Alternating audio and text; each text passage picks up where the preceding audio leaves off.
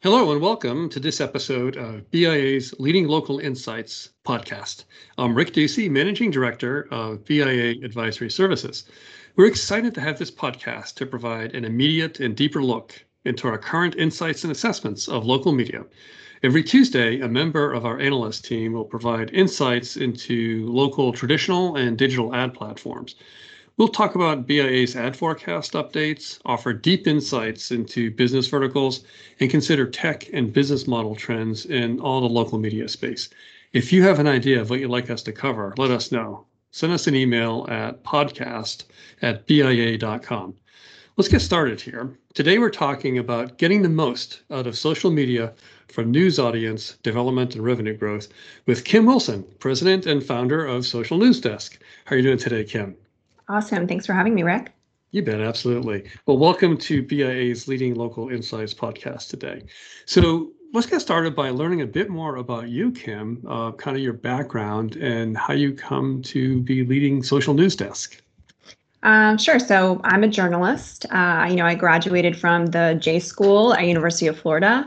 I worked in TV news for a long time as a producer, EP, reporter, newsroom manager. And I kind of had this, aha moment, as they say, I guess, in 2010.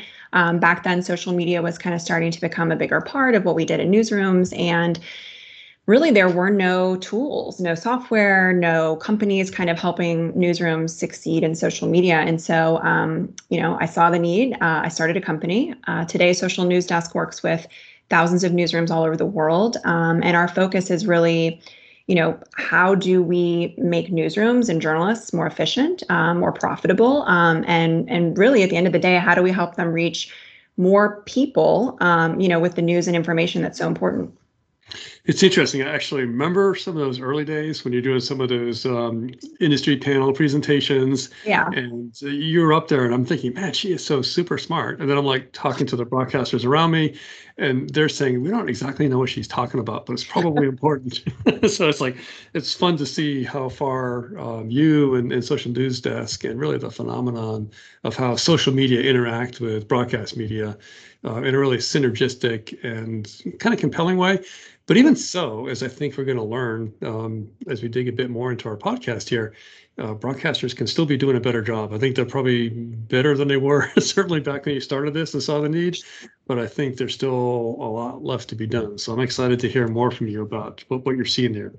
So let's think about that. We know how important social media are for broadcast news operations, for audience development, and there's a few different ways we can go about that. And certainly that's how you've devoted yourself and your company to helping broadcasters. But what are there like core recommendations that you like to see broadcasters follow when it comes to how to use social media to get their audience extended and developed? I mean, come and see our digital news product and so audience development. I mean, there's one, I've used this statistic a couple of different times. I saw one of the major audience ratings reports looking at broadcast over-the-air news audience versus digital news audience.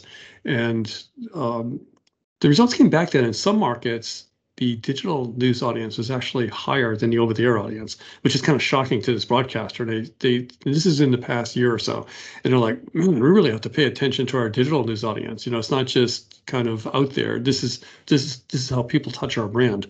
So what have you distilled out as sort of a common core of best practices that you like to see your clients or broadcasters in general start to follow? Yeah, it's a really interesting question. And I think social media and specifically Facebook still represent the largest source of traffic to a lot of these broadcast news websites. So if the sort of adage of, go where the people are, if that's true, then social distribution is still incredibly important for broadcasters, and if not growing. So the real question to me always is, how do you balance that critical distribution with the very real requirements of running a profitable business? And I think it comes down to that in a lot of cases. One of the things that I always say is, I think people are in agreement that social media is a significant place for audience, but like, what do you do with it? So, one thing is, it sounds simple, but monetize your website. So I think that at first glance seems like oversimplified advice, but the truth of the matter is, that there are so many ways to do this. And I think broadcasters have really only kind of scratched the surface. There's this argument that they can't make money, from ads on the website.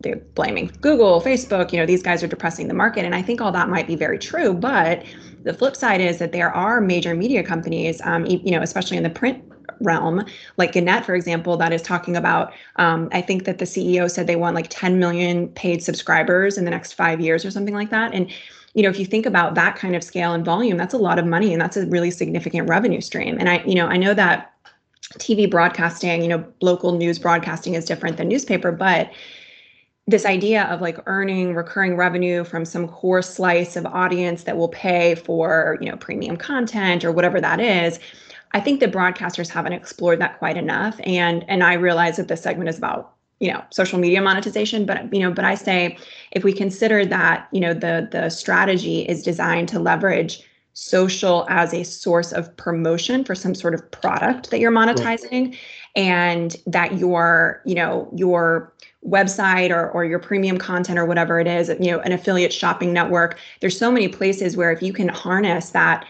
traffic on social and drive it to something like that product, then all of a sudden social media is a huge positive for your business model. And it doesn't feel so at odds with what you're trying to do. And I think, when I speak to broadcasters, I love to use like that product word, because I think, again, the 5 p.m. news is a product, right? Like, and for now, still a lucrative one. But you can introduce other products as a broadcaster. There's the team at San Antonio, KSAT TV.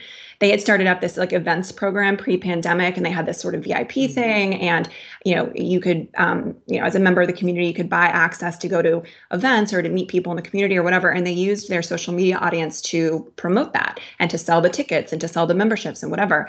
We're seeing many of our newspaper customers who are monetizing like newsletters, email newsletters, like premium memberships and sponsorships and things like that. But the way that they're getting people to be driven to that product is through social media. So if we agree that, social media is providing this sort of very important distribution channel, and that we're using it to send out, critical news and information to our communities, there's value, of course, in that. But I think that, for broadcasters to also use it as a way to build brand awareness, to generate traffic, to then harness that and drive it towards something that they can control and earn money from, such as something like a product. I think to me, that's a place where we can actually, grow and diversify as local news broadcasters. And I think, that is to me a very realistic answer to the question of like, how do we get more revenue out of social media versus something like, going to Facebook and saying, pay us for our content, which I think is, a somewhat unrealistic proposition when you compare it to something that you have much more control over, such as creating your own product. And then again, using social to drive to that. So, some of the key takeaways I'm hearing from this advice you're offering is sort of social media, Facebook, other social media, basically you're best off as a broadcaster viewing that as a Barker channel, if you will. You want to attract people to get the brand out there, get interest and engagement. And that engagement is pulling them into some other outcome, to your mobile app and download it, to your website.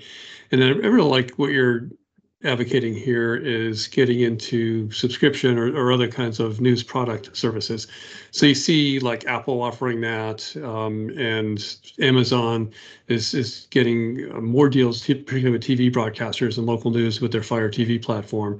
So I think in the next kind of iteration of news and broadcaster opportunities, you can drive people back to your owned and operated assets as you're familiar with them, apps and sites, but then getting into some other premium products or advertising supported products makes sense too. So that is part of your core practice. You've got this news product that you're investing in, and that can render itself across several different platforms and several different formats.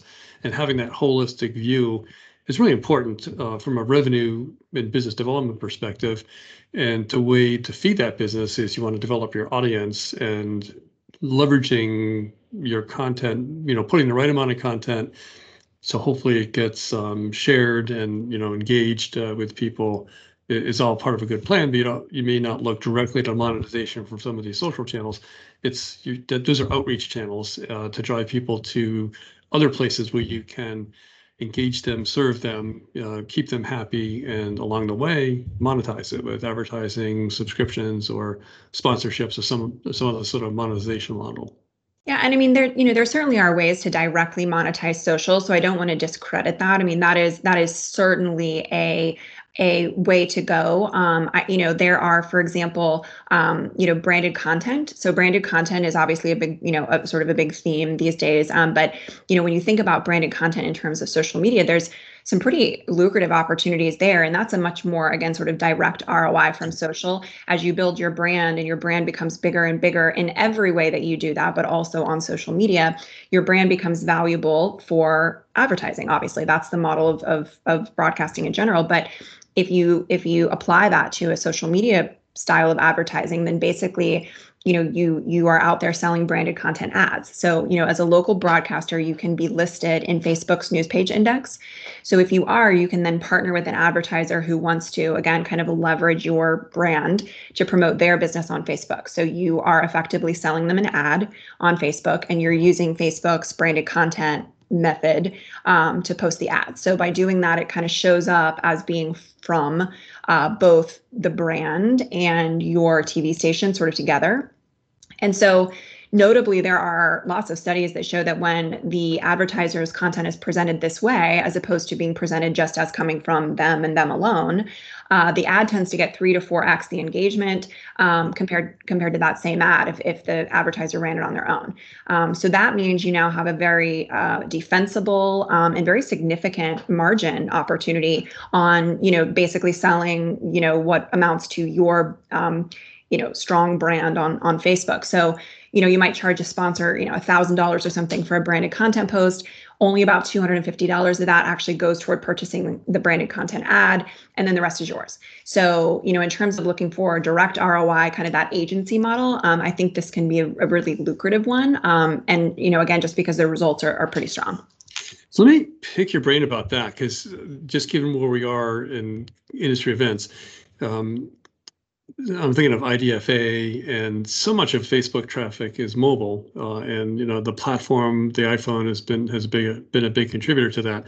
So losing that audience targeting granularity with Apple's done with IDFA and making it opt-in instead of opt-out, Facebook is facing some challenging times with their advertising, but the branded content and that contextual targeting has a lot of power, just like you're saying.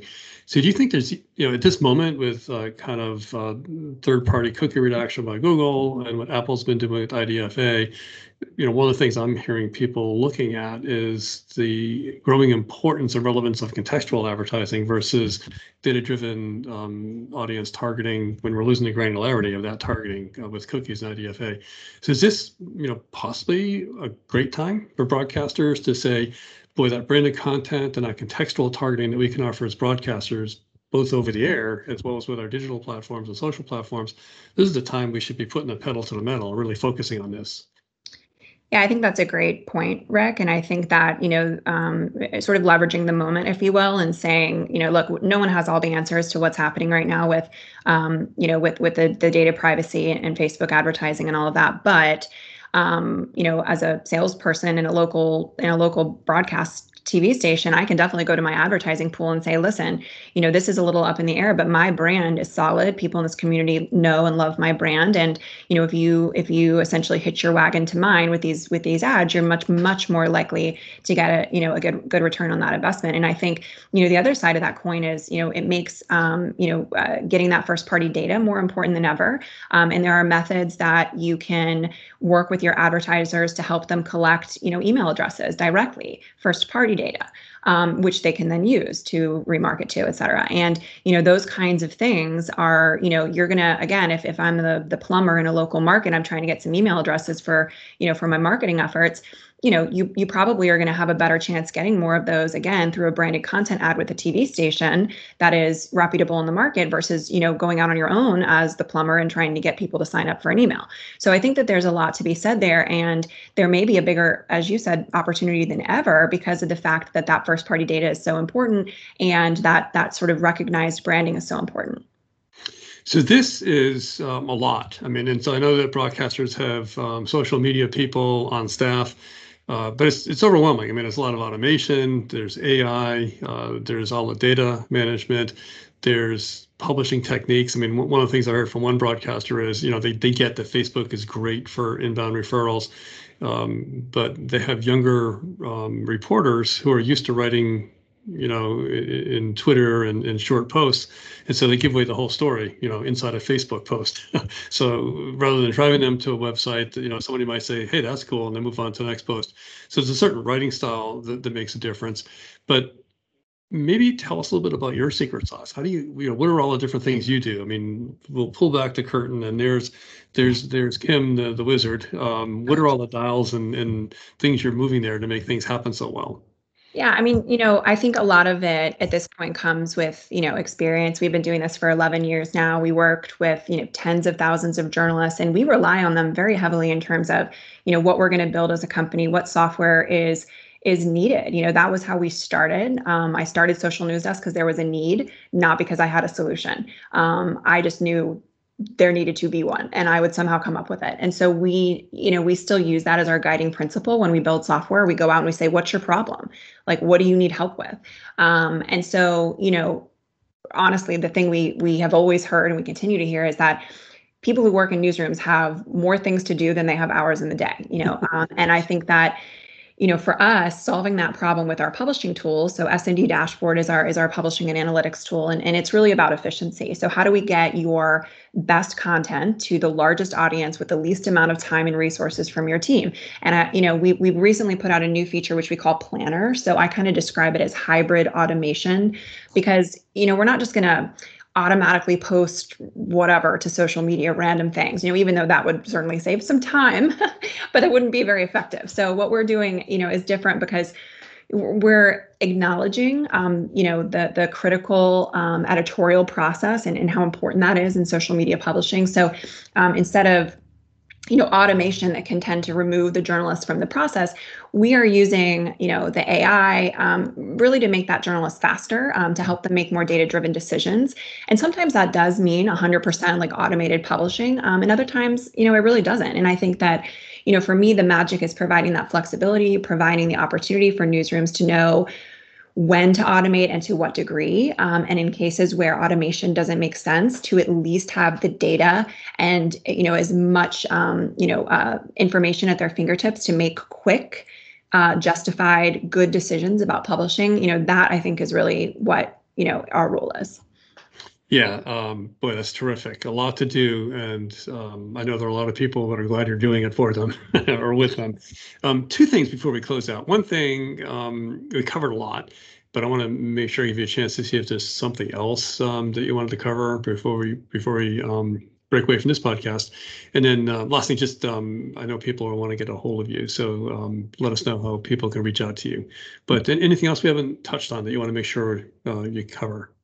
Yeah. So, in terms of, I always like to give like actionable, sort of ideas. So for my TV broadcasters, one of the things that I've really been suggesting lately is to kind of reassess and reevaluate what you're doing in terms of advertising yourself on Facebook.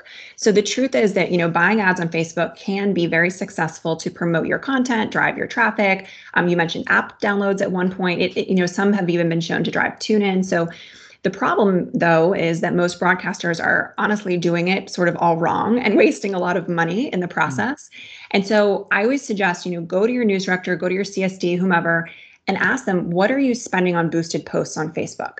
Chances are you will find that they are spending a few $100s or more a month.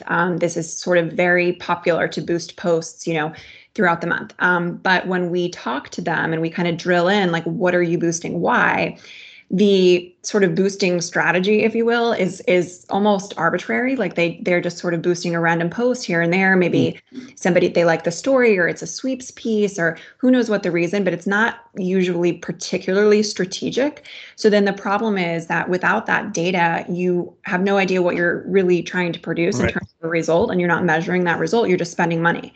So what we tell our broadcasters to do is to think of that same pool of money and try to figure out a better way to spend it than just boosting posts. So we actually developed a product recently, well, an algorithm, if you will. We call it dynamic news ads technology. So we use this to help you build that better ad. So we call them an always on auto boost campaign. So what this is basically we use artificial intelligence to identify kind of the best content that you have in real time and then automatically turn it into ads.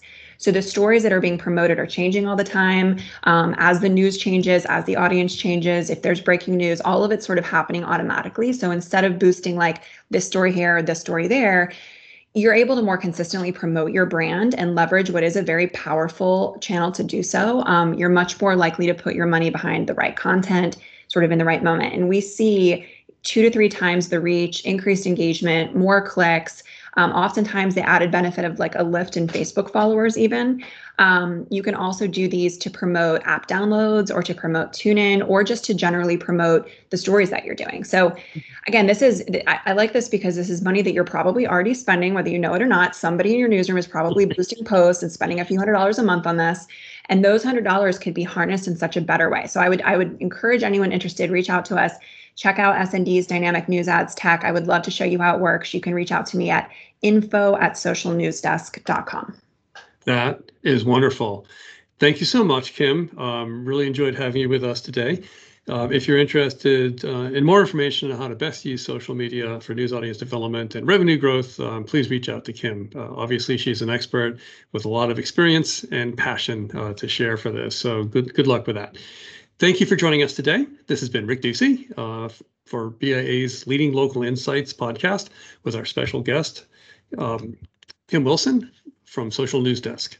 Remember to subscribe to our podcast where we bring industry insights straight to you every week.